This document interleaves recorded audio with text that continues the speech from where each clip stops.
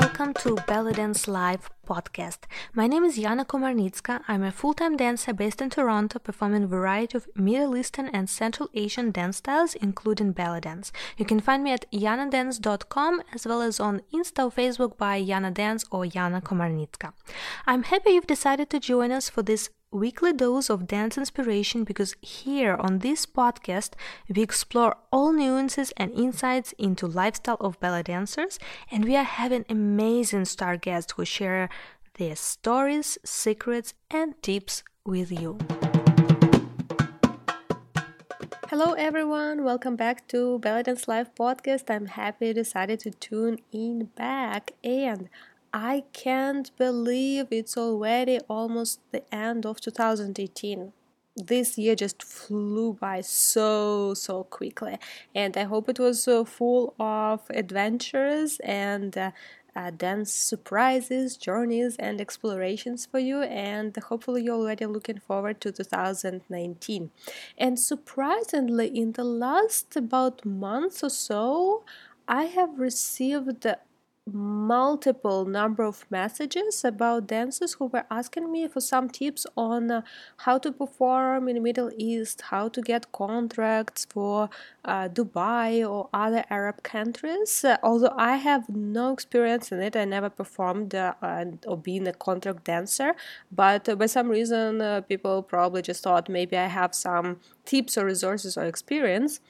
So I decided it's a good time to put together another best of episode, and now dedicated to the contracts in the Middle East and specifically in Arab Emirates or other countries in that region. And I can only explain this surprising number of messages regarding this topic that maybe people already planning their 2019 and planning some life-changing events in their dance career too. So I hope you will enjoy this episode. I put together parts of the previous interviews that highlight different things and aspects of working in the Middle East, and they're coming from three different artists: Katerina Seham, Amar Lamar, as well as I added a little part of interview with Brenda, although she is mainly performing in Egypt now, but she had a little experience of being a director of folklore troupe in other countries other than Egypt. So we had we'll have at the end a little comparison between dancing in Egypt and dancing in other countries outside of Egypt.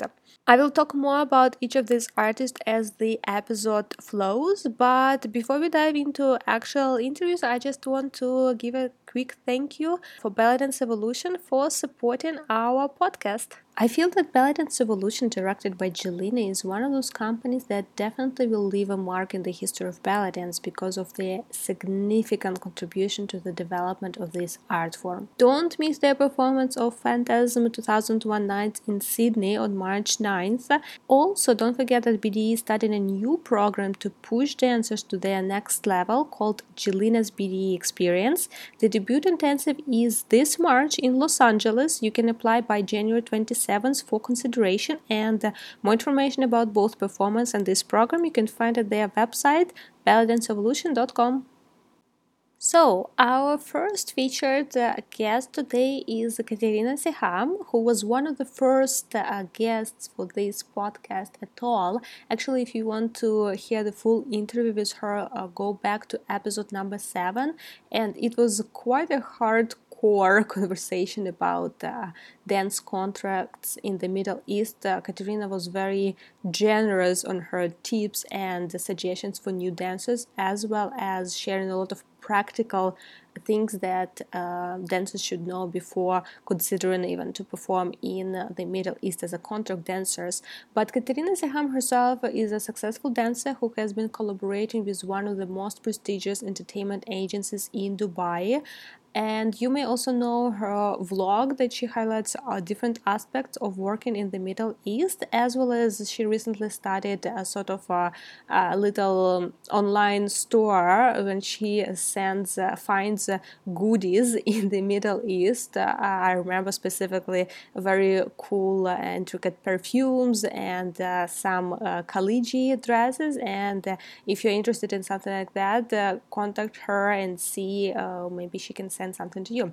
But right now, let's dive in the part of the interview that she talks a lot about practical things of dance contract and portfolio, and how in general agents select dancers for such contracts. And again, if you want to listen to the full interview with Katerina and hear all tips that she shared on our podcast, go back to episode number 7. Let's talk about your work in Arab Emirates, and just let's go back to years ago. Then was your first job there. So tell us, please, when and how and what was your first contract to work in Arab country?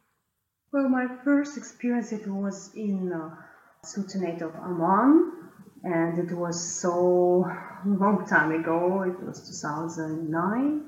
And of course, for that time, I didn't know anything, and I can say I was not even a professional dancer, but I just wanted to have experience to work in Middle East, because everybody was telling that it's something special and it's totally different from what we have back home.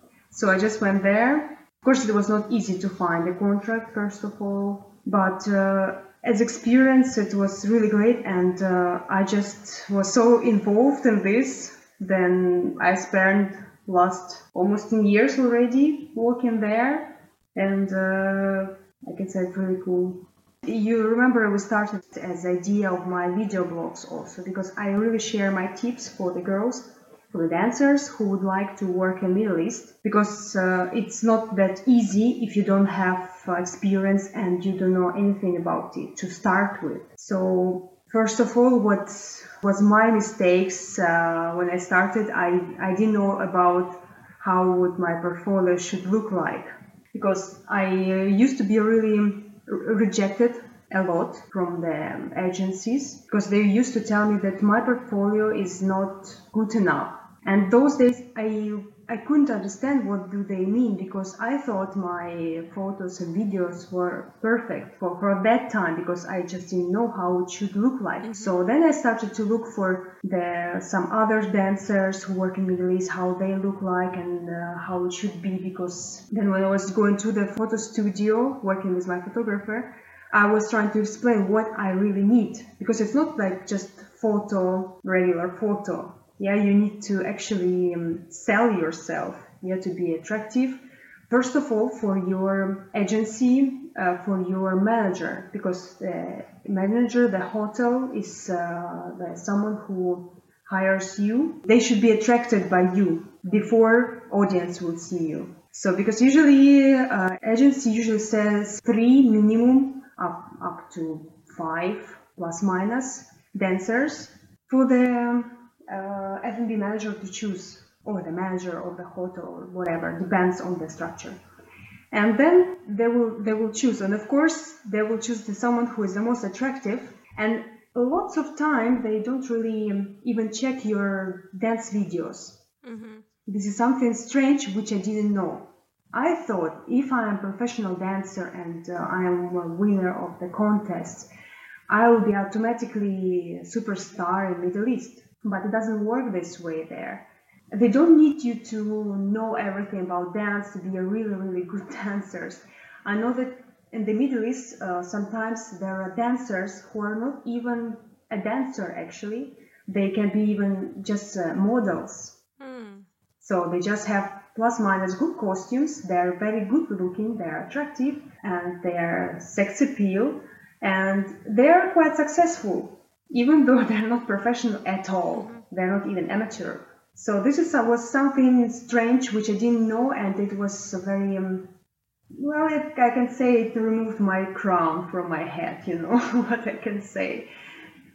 So I just realized that I should work on my portfolio, because first of all they will check my photos, and then maybe they will check my videos, not even always, and then also the video should be perfect. And of course, it should be super sexy at the photos, like not forget about folkloric costumes there, I see. which is also was I was upset by this because I thought, oh, I love the culture, I like to know about of folkloric dance, but then I realized that Middle East audience, the Arab people, they are looking at it's not always art. Of course, they like to see professional, but they also look at the attractive face and attractive body.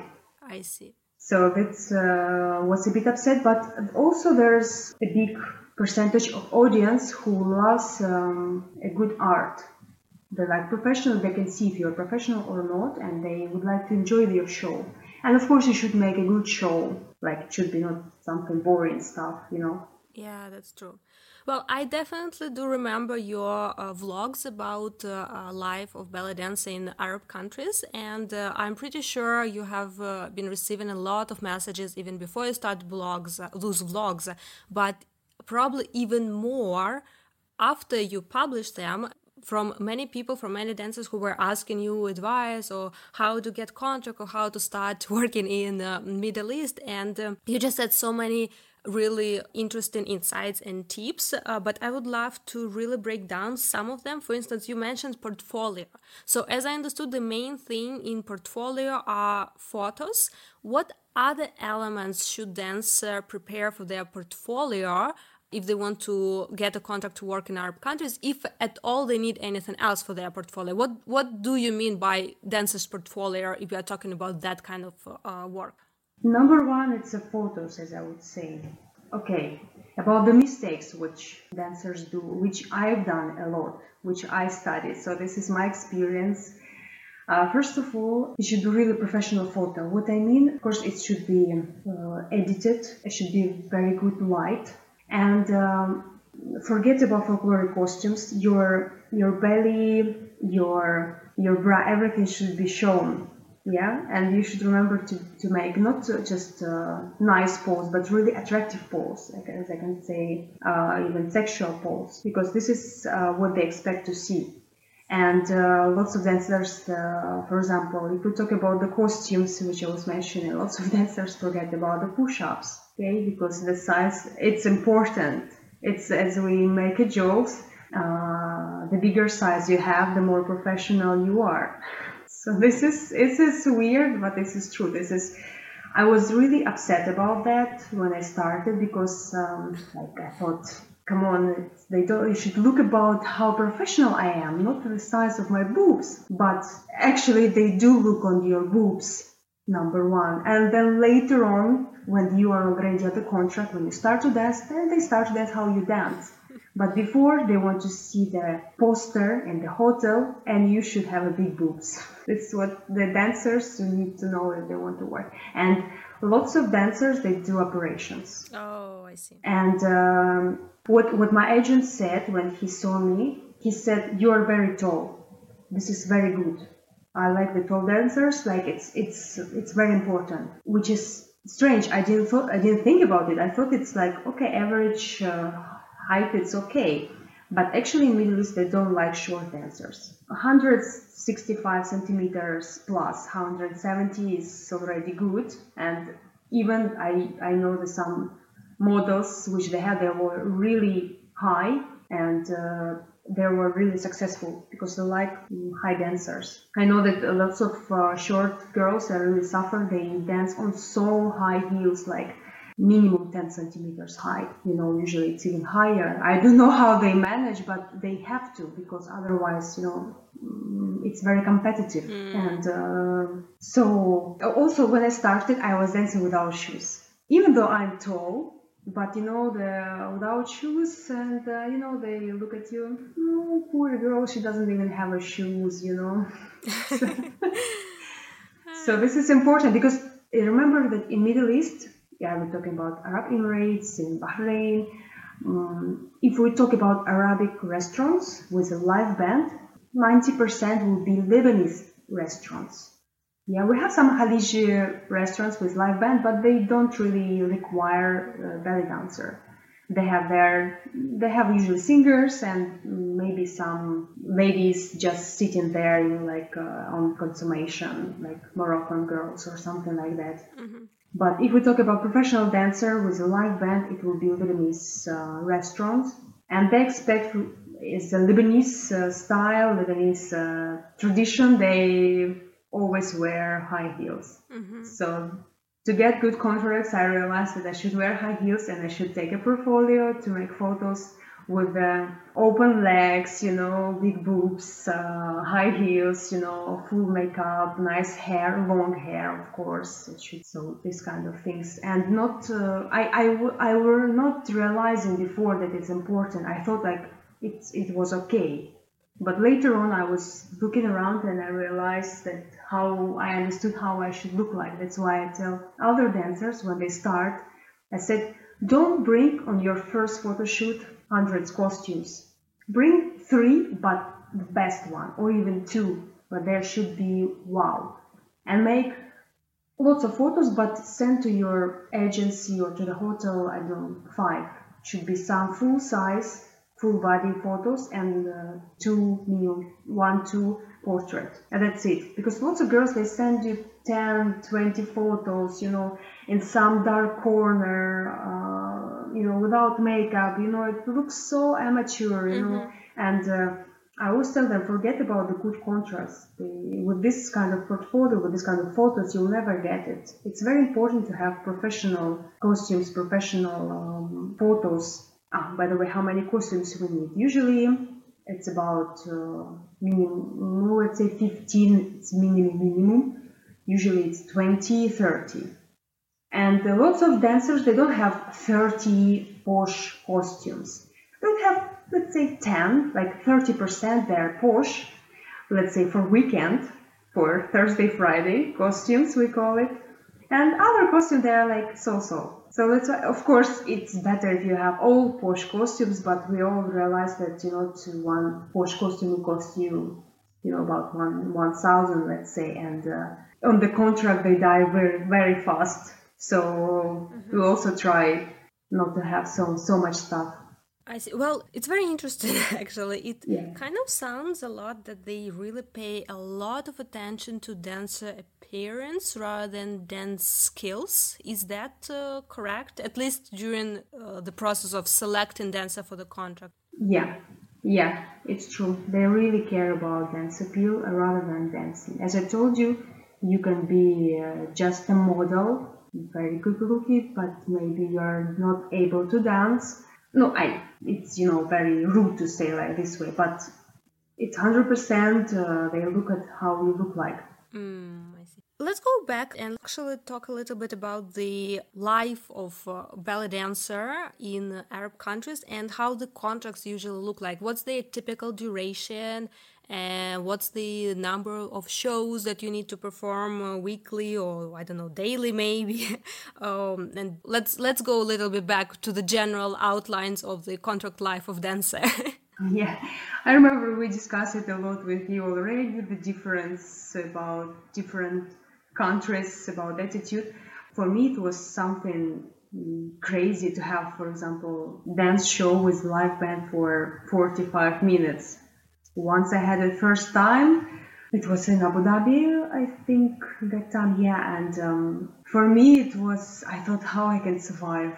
And seriously, when you just started, by the end of your show, you just dead, you're totally sweat, your hair is wet, you look horrible actually, because it's not easy. But then you get used to, you start to cheat a little bit, say truth. Like, for example, because if you perform only at the contest or a gala show, you go, for example, you have 3-5 minutes show and you're trying to show all your technique. And of course, if you start to dance like this, when you go to contract, you die very quick, first song and there's halas. But then I realized that actually at the contract, I should not show just technique. I should maybe make some pause and also I should communicate with audience, even though I'm not allowed to go to the audience. But still, I want them to sing with me, I can stop sometimes, to show them like by my hand something, storytelling the song or something like that. Then I start to slow down, let's say, and then it start to be much easier. Also, between the songs, usually each song is, if we talk about classic song, will be 15-20 minutes, usually 15. If we take a couple of these songs, it's already half of the show, yeah? So then usually the show starts always with mise en scène. Most of the time it's certain mise en scène, or they can just take any classic song, Arab song, and make it mix of them, like take 2-3 songs and just put it for you to enter the stage.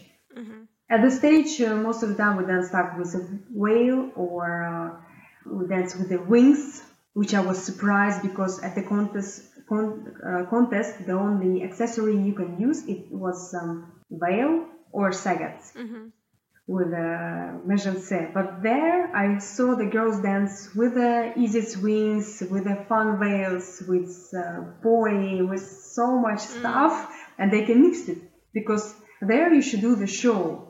It's not you don't have frames. So for Arab audience, they really love the show. So if you bring the LED wings or something, they would really love it. Oh, okay. Especially if it's Thursday. Why? Why Thursday? Thursday because it's weekend and it's full usually there. Because for example, if it's Sunday, Monday, we dance just with a whale normally. But if it's Thursday, of course you bring your best costume, as I said, best props, and you dance really wow. Because also it depends. For example, on Sunday, Monday you can have maybe 1, 2, 3 tables. It depends. So their week schedule is Thursday day off? That's how it works there? Thursday, Friday. Oh. All days. I can say when I started I think they changed it about 4 years ago or something. But I don't know exactly. But in Middle East, it was weekend was Thursday, Friday. So it was very weird because to make a business with America or with Europe, they cannot fix the dates because it was strange. They were different, The stock exchange actually was working on only 3 days a week because in America they have day off Saturday, Sunday, and in Middle East it was Thursday, Friday, so only have 3 days left. Right. So and then they decided a little bit to push it. So now they actually have Friday and Saturday. Some private companies, they have only 1 day off, for example, Friday. Friday, it's a must because Friday for them, it's a family day. Because they like spend it with the family and not going out and usually it's family brunch. They gather like 30, 40 people, the brunches, usually it's something like that. Oh, I see. I had no idea about that. Yeah, I didn't know either when I came there, so for me it was very strange.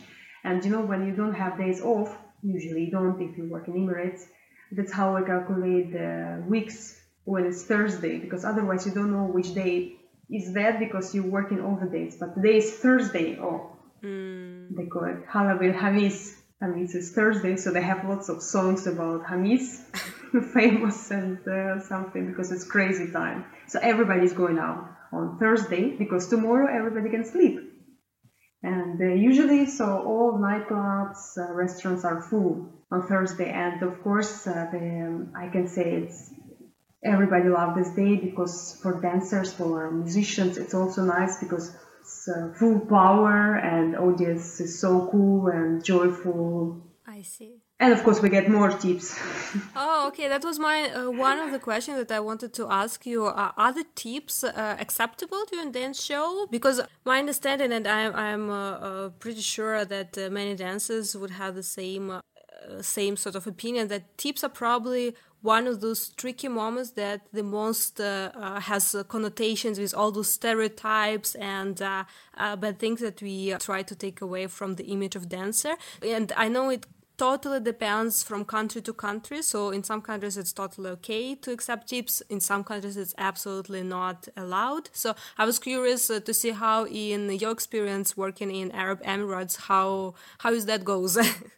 Well, I can say also going back to the contracts, sometimes they write to you, for example, that there are tips. If tips are very, very high, it's usually some countries like Tunis and Iraq, they even the agency would like to have percentage because it's very good tips, I can say. But some contracts, for example, the salary might be not high, but they say, oh, but there are some good tips. When some dancers, they ask me about advice about this kind of contracts, I always tell them, never look at the tips, because tips today you can have tips, tomorrow maybe no, because the situation changes all the time. Even, for example, if you talk about Tunis, sometimes they have problems in Libya because Tunis get money only from Libya, because Libya it's a dry country, they don't have alcohol. That's why they all go drink to the Tunis. And when they have problem in Libya, Tunis doesn't receive customers. That's why the girls, they don't even work sometimes. Or they work, but only for locals, which they don't tip. That's why, for example, you don't get tips. So if you expect it, you might not get it. For example, if we talk about Emirates, I cannot say they tip a lot there in the Lebanese restaurants, but I had experience working in one place, which I was shocked that they tip so much that I get double salary. So I didn't even use my salary. But there are just few places like that. And the thing is, in Emirates, for example, you are not allowed to communicate with audience. They put a fence sometimes even. So, for example, you cannot walk around. So you always have to stay on the stage, and you cannot even take money from the audience. So they have to give it to musician. Or there are some places when they throw money on you, like they do it in Egypt. They just buy a huge bunch of dollars, and they throw on you. For example, they love this stuff. It's the same like in Egypt they do. But again, it's few places like that. Usually they open champagne with a firework. The Lebanese, they really love this champagne with fireworks. It looks very posh, and again, it's usually in weekends. And for example, the only place I remember it was allowed to take tip and walk around the audience, it was Bahrain. And for example, I can say I don't like, for example, when the people, they put tips in your costume. I never accept it.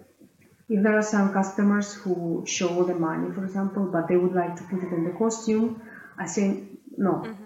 And if they refuse to give me money, it's fine, I just walk through, because I really believe if the person would like to give you money, they will give you. If they don't want, and they only want to put it in your costume, that they will not give you. But it's fine, I believe that we should respect ourselves.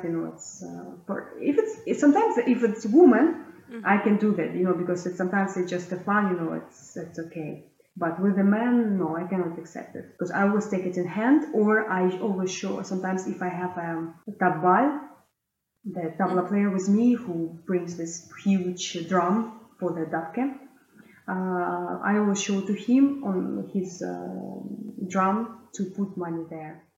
Our next featured guest today is Amar Lamar, who had a successful 12 years dance career in the Middle East. In fact, I believe she moved out of Dubai just a little bit prior to when we recorded this interview. And for this specific episode of Best Of, I selected a part that we talked more about the show itself and the structure of the show and communication between dancer and musicians and how they actually prepare those shows.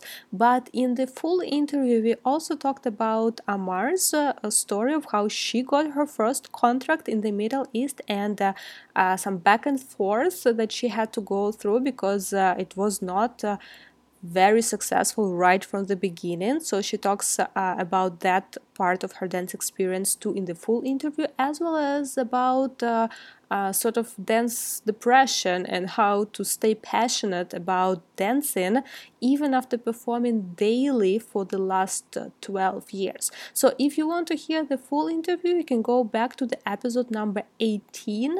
Otherwise, stay here and let's listen to her experience of performing and creating shows together with musicians in Dubai. Do you have any I don't know, magic formula of how you plan and structure your program so it's actually is interesting throughout the show? Like, can you walk us through, like, okay, I begin with this, then it goes to this and to this, if there is any structure like this that you use in your programs? Yes, well, in Dubai, the show it goes more like this. It is the entrance or the méjansé. Then there is a popular song.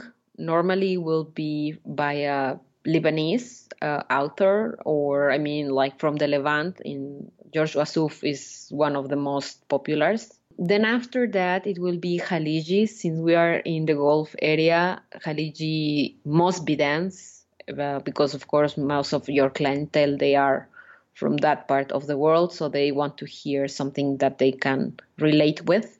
Mm-hmm. Then you will have the Saidi, which is, I mean, people call it Saidi, but actually is Dabke, the Lebanese folklore. I know some people, sometimes they make like Saidi Egyptian, but they are the less places. Most of the restaurants make Dabke. Mm. That, by the way, is something that I enjoy very much. Dabke is my kind of thing. I love it. And then you will have something baladi or maybe a tarab. Sometimes you will make like baladi and solo. Sometimes if it is a day that is, I don't know, like a Monday, a Sunday, that there is no people, then I mean, no need to kill yourself. You will make a long tarab and finish your show. But more or less that's how is structured the show in Middle East. It is true, to keep the attention of the people for 45 minutes, it is challenging, but the good thing of working in Arab countries is that Arab people understand the music. I mean, they want to see a very good dancer and a beautiful one, of course, but they go to the restaurant to enjoy, not from a technical point of view. They are not like, it's not like dancers dancing for dancers, which is what happened in the festivals and in the competitions. There is dancers judging you and you are dancing for them, and they are looking to the smallest mistake that you have and criticizing about it and saying that you didn't perform your 100% because you make, I don't know, one hip drop where it should be not, or something like that. Arab people, they want to see the whole thing. They want to see someone that goes with the music, that flows with the music, that understands what she is dancing, and let them enjoy. So if you play one song that is very popular, let's say in that moment in time when you dance, most likely people will enjoy. Mm-hmm. Not because you are dancing, but because they enjoy the music. So in that essence, it is easier to dance for 45 minutes without the people getting bored. I think the key or the magic formula to keep that kind of audience entertained is make music that the majority like. If most of them are Lebanese, make something from Lebanon or from the music that you think that they would like. So I think that is the key. And of course, in the middle of the show, somewhere between the Khaliji and the Dabke, you will put something new, something different, so then you will catch people's attention. Or maybe just before the end, when their battery to seeing you is finishing, when like already they get a little bit tired of seeing the same face for 40 minutes, then the last 5 minutes you make something totally different, and then bam, you catch their attention. So yeah, it is, as I think for me, it was never so difficult to keep people's attention. But now, for example, if you dance for non-Arab audience, then that's a different story. Mm-hmm. Because Most of them, they will not know what the song means. For example, I notice many dancers, they love to dance tarab. And tarab is amazing, but it's a slow music. I mean, unless you are a dancer or you are Arab, you can relate to that song. Mm-hmm. But someone that, I don't know, just enter in your restaurant and like they want to see you shaking and to see something to catch their attention, but they will get bored. I mean, because they don't understand. And I think to dance for audience non-Arab, which probably is your case and the case of many girls, it is more difficult. I think a show of 30 minutes in any other country non-Arab is enough. And sometimes even is too much, depending on the country. And if you don't have that kind of audience, then you will be dancing for dancers, which are the ones that they will follow you, will go with you and enjoy your performance or criticize it, depending. But it's different. I think the show, the duration, and how to keep the people's attention on you, it is different depending on the audience. Yeah, that's so much true. And how do you usually prepare the program? Because you've mentioned that it's usually improvisation, but I assume you do some, I don't know, rehearsal or preparations. It's not just come on stage and dance. Like there is some kind of routines you probably do or you used to do in the beginning of the performances. And also, like, how do you choose the songs? Is it you choosing the songs or is it live band? Because as you mentioned, you usually dance to musicians. Most of the bands, they already have their repertoire. You arrive with your own songs as well. Sometimes, like, you can both parties agree on, yeah, this song, you know it, yeah, I know it. You like it? Ah, yes, I like it. Okay, tick the box. Okay, next one, and so on and so on. Many times, I will say, sometimes it's a problem because the musicians, I mean, you move all the time, but the band will be belonging to that place. And there are some musicians that they have like ages in that place. It's like they've been there in that restaurant almost since the opening. And most of them, I also want to understand, they have families, many of them, they are married, they have another job during the day. So many of them, they are lazy to make rehearsals. With most of the places, the very first day that you arrive, because that's something I must say, when you finish your contract, let's say from day 1 of the month till day 30, the day 1 from the next month, you are already working in the next place. So that same day, you have to pack your bags, move your things to the new place where you will be, unpack your bags, make the rehearsal, and try to be not that tired to dance your first night in that new place. So literally the first of the months are hectic, crazy, really, like you have just time for nothing. And as I say, sometimes you arrive and the band, they have like their own already, with this dancer we used to make this méjancé. And then you go like, but man, I don't want to do that. And then it's a problem sometimes. Some musicians, they will like agree if you give them few songs that they are not well known. But some others, they don't care. Habibi, just leave it. You are just 1 month, forget. And this is how after, I mean, like at the beginning, you fight a lot for the right of making things different and improve your show, and you want to make your name as well. So you want to give your best and you need the support of the band.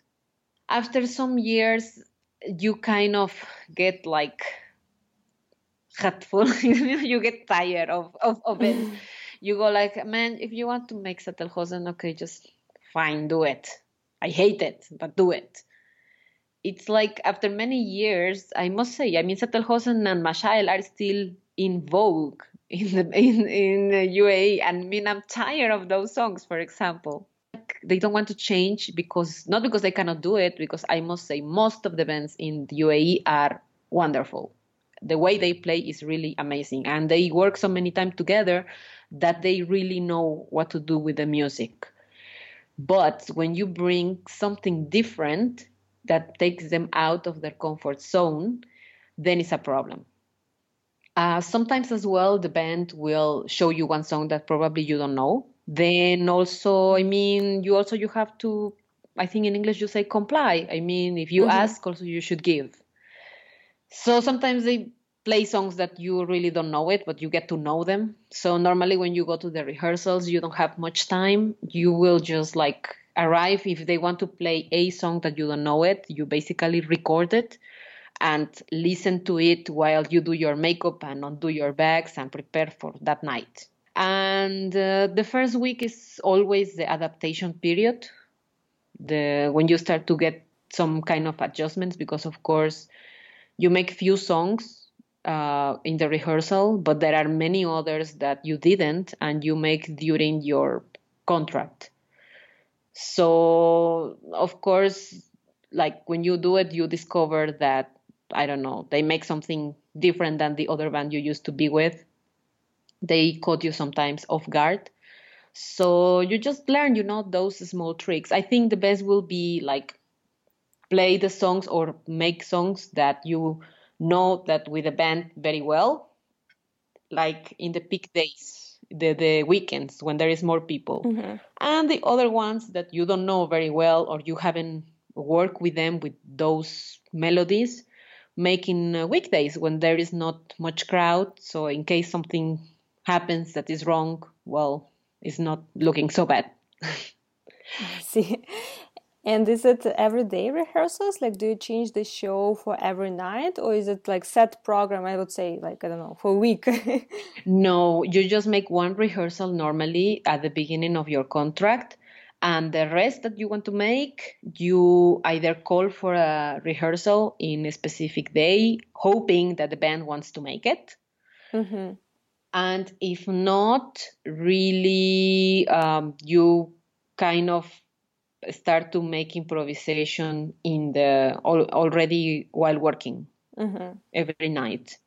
It's not like a fixed program, but I mean, you change it's important to know a lot of songs.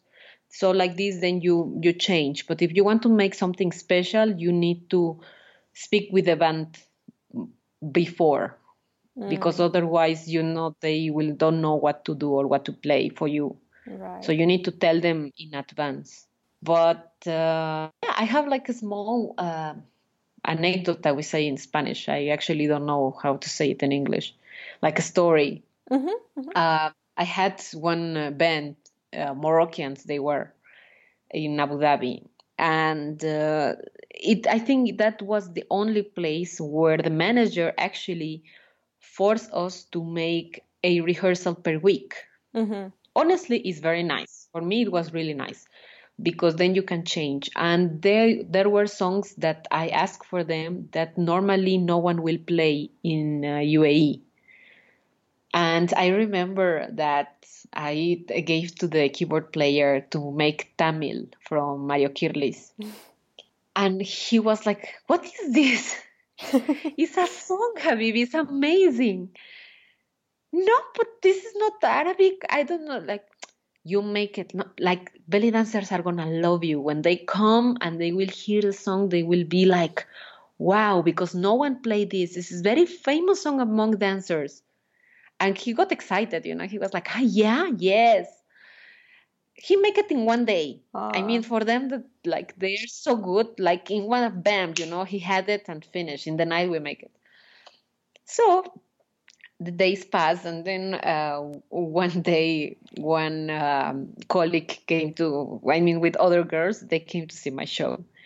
And before I entered in the stage, he came to see me backstage.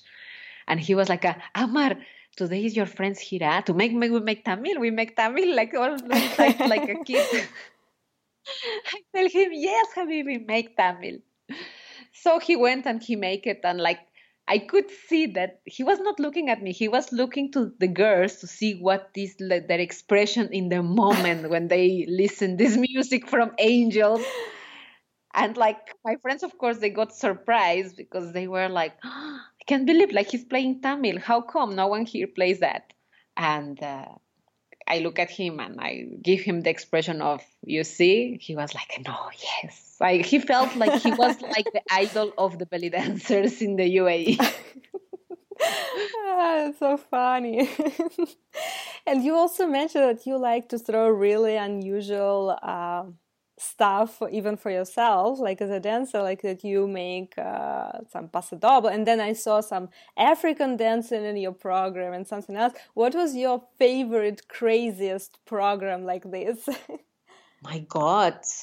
I don't know, you know, each thing that I made bring something. I think, for example, the African dance, I make it before in the theater and actually became very nice. Like people enjoy it a lot, and myself I enjoy. When I try to make in the restaurant, didn't have the same acceptance, honestly, that it was in theater. But I had to try. So I mean, I did. I saw that really it was not their kind of tea. So I was like, well, okay, finish. But all other things that I've made, I think people has enjoyed. For me, as I say, when I make at the beginning and it's novelty, I love to make it because I see the people's expression. I see that they enjoy. I see that they see something new. So I enjoy. After time pass, I have to say it. Other girls start to copy or make it. Then everyone already saw it. Then it kind of lose its shine. It lose the sparkle. Then you have to make other thing. And then when you make it again, you know, it's the same cycle. When you make new, then again everyone is excited and you see, she make like this, like that. It was so nice. It was new. It was blah blah blah. And then again, you know, it's the same. After everyone see it already, then you need to change to something else. So it is little bit after a few years tiring because you are out of ideas. Really, you get out of ideas and then you get like, okay, what I will do now, God knows, I'm going to poke my eyes. I think from the things that I did that I saw people enjoy the most, I would say is the poi, the let poi, especially the one which is like give images. People enjoy it really a lot. Mm-hmm. And the one that I did with, I don't know if you saw the video, one that I have one headpiece and some like blue wing feathers. I made that program for a new year. It was the only time actually I did it with a headpiece because with the wings actually I danced a couple of times more. People enjoy it a lot because it was not common. I mean, there is a lot of Brazilian dancers in the UAE, and they have these amazing costumes for samba. But they make Brazilian dance, of course. I mean, is their nature. For me, I'm not Brazilian, so I decided to take it more to the Las Vegas Broadway style. That made some difference, I think, and people enjoy.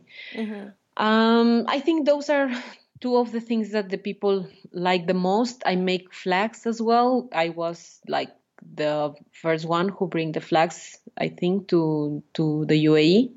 Yeah, I think, I don't know, you know, it's like each thing have something that people enjoy. It is for some time really new, really nice. After some time, you have to come up with another idea. Right. Yeah, but it's very interesting, exciting to follow your videos on Instagram. I'm always like, okay, what's new? What's something interesting? Like, it's very inspiring for some ideas of how truly to make the program interesting and varied. Because if you're talking about performances, not just one dance on stage, it's one thing. It has its own challenges, but performing for extended programs like 20, 30, 40 minutes, it's a completely different beast. And you really need to get creative not only how to survive those 45 minutes, but how actually make them interesting and refreshing night after night. Yeah, no, totally. And also to do not die in the trying. Like, for example, something I noticed when you dance in theater, or like when you are part of a gala or a festival, normally they will let you dance in one song. If you are lucky, more than 5 minutes. Mm-hmm. But the thing is, I mean, you as a dancer, you want to show yourself, especially maybe is an important festival that you know is going to be people there that maybe they can like push you to improve your career or to put you out there, you know, the people to know you. So you want to make your best. And you just have 3 minutes, for example. So I think this is when I see this dancing that you make like 5 steps in 2 seconds. Mm-hmm. And it is nice to see, but it's really tiring. And sometimes I see people that say, I know, but you know, belly dancers in Middle East, they don't do nothing. I mean, they are just like kind of walking and shimmy shake a bit and that's it. But also, I mean, you cannot perform like 5 minutes per second in a 45-minute show because that will just kill you. And especially if it is every night. So you have also to dosify your strength, what you want to show more or where you want to put your most effort. So it is a different experience, not only like visually, but also physical, to work, I mean, or to dance like one song of 3-4 dance 25, 30, 45 minutes. And I decided to finish this episode with a little part from the interview with Brenda.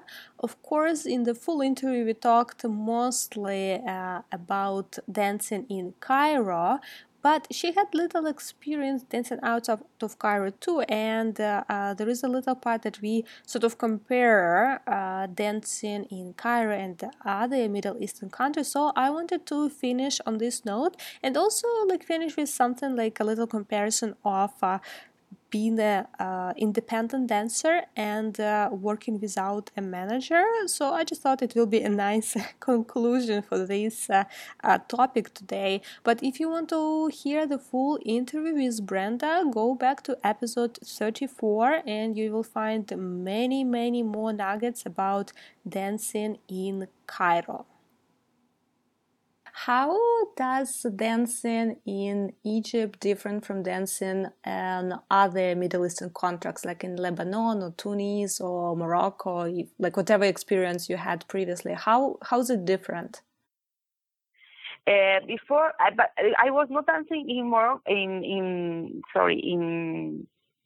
Dubai. I was a choreographer and dancer for the government.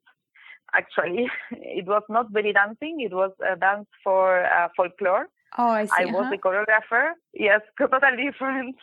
I was a choreographer there for a TV show for the government of Dubai. So we used to make every day 2 shows, different shows for TV. And I was a choreographer for the girls. And in Lebanon, I was dancing in Safa group and some shows for the New Year, which were private. So for me, I didn't have the experience finally to work there. The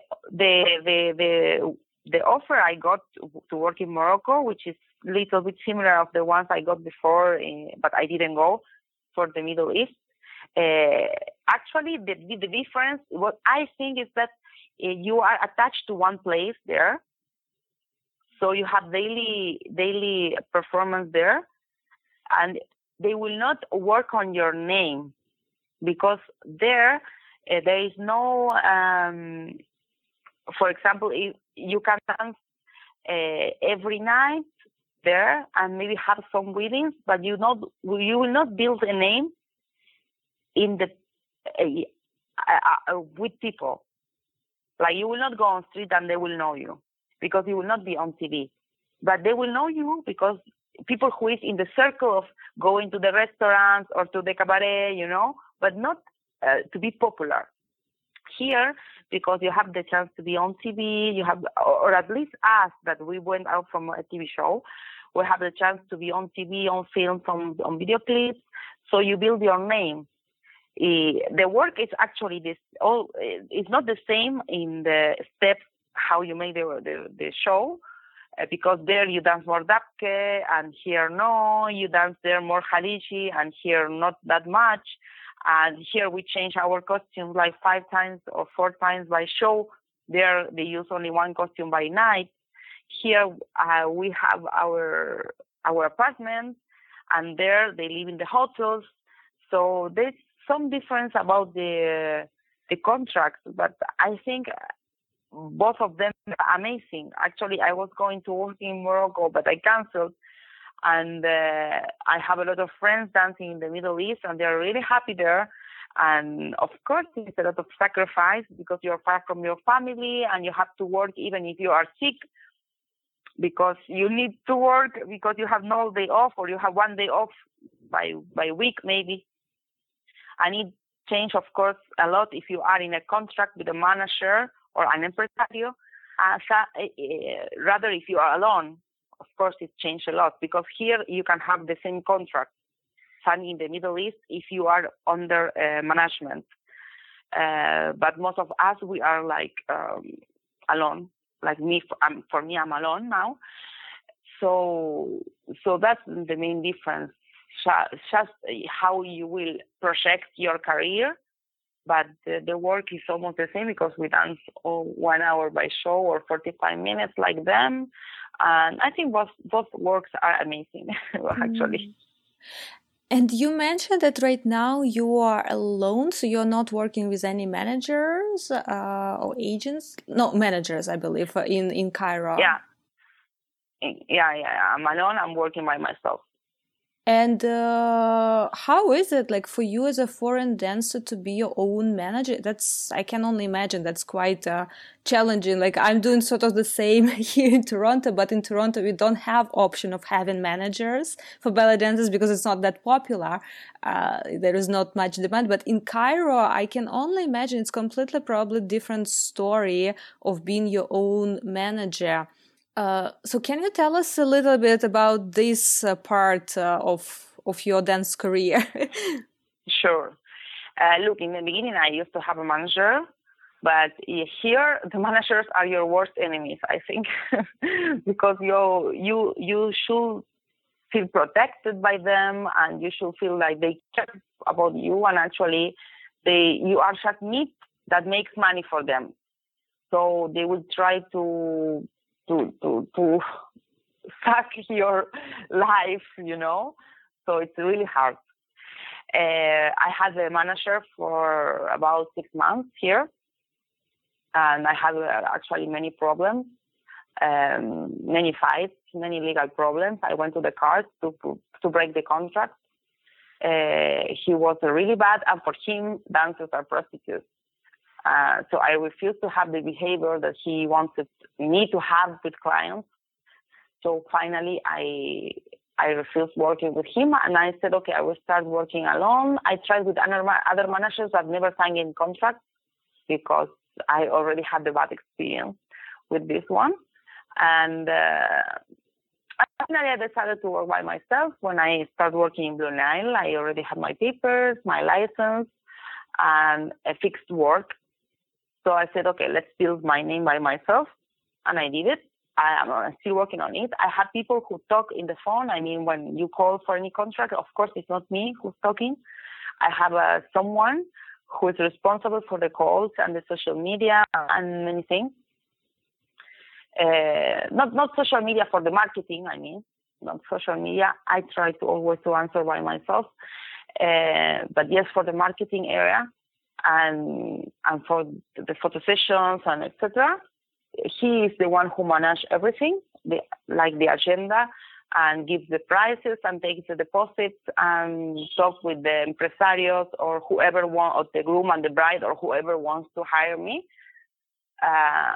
But he's working for me. I'm not working for him.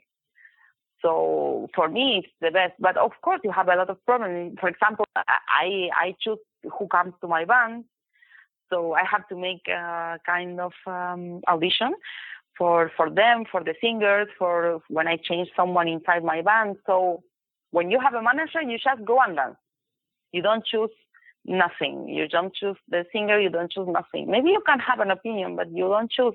It's more easy, and you have the contact already, and the manager has the contact, so he will tell you, you dance here, you dance there. When you're alone, you have to build your own network, okay, and you have to choose your musicians and everything. So it's a little bit more hard, I think, but it's the way that I find myself here more relaxed and doing what I want. Because in the first times here, the first months here, I was not doing what I want. I was dancing where they want. Today I choose where to dance. In the first year I was dancing in cabaret. I have nothing against the girls dancing in cabaret because it's a work and I respect all the works and I love to go to the cabaret to watch it, but I don't like to dance in cabaret. And when you have a manager, if you don't go, you are breaking the contract. For example, once I didn't go to work to one place because it was a cabaret and I didn't want to work in cabaret, and he sent me police to my home because I was breaking the contract, because I have to go where he tells me to. I cannot say no, you know? So now I feel more free and I'm doing what I want. I'm dancing. I refuse the work I want to refuse. Or if I want to take more money in one place, I will take more money. And if I want to take less money, I will take less money. But at least it's what I want. In the other side, no. I'm like under his control and I can't do nothing or say nothing, because if I do something against what he wants, I will have problems. You know, so for me, it's more, some girls are more comfortable like that because they prefer just to go. They don't care. They prefer to go and dance, enjoy that moment and come back home, and they have already their promotion done and they have everything done. So it depends. Some people, they love to work in an office and going home and have no problems. And some people, they love to work as freelancers. So it depends on your personality. But for me, I prefer always to be, of course, with myself. Guys, thank you so much for spending this time with us. And if you like this episode, it will mean a world to me if you take a few seconds and leave us a review on iTunes or share it with your friends. Also, you can always find more information about podcast as well as past episodes at janadance.com/podcast. As well as you can connect with me on social media by Jana Dance or Jana Komarnitska. I'm very active on Instagram as well as Facebook and share a lot of tips and inspiration for your daily belly dance life. And by the way, don't forget to subscribe to podcasts so you never miss a future episode. And until next time, keep shimmying.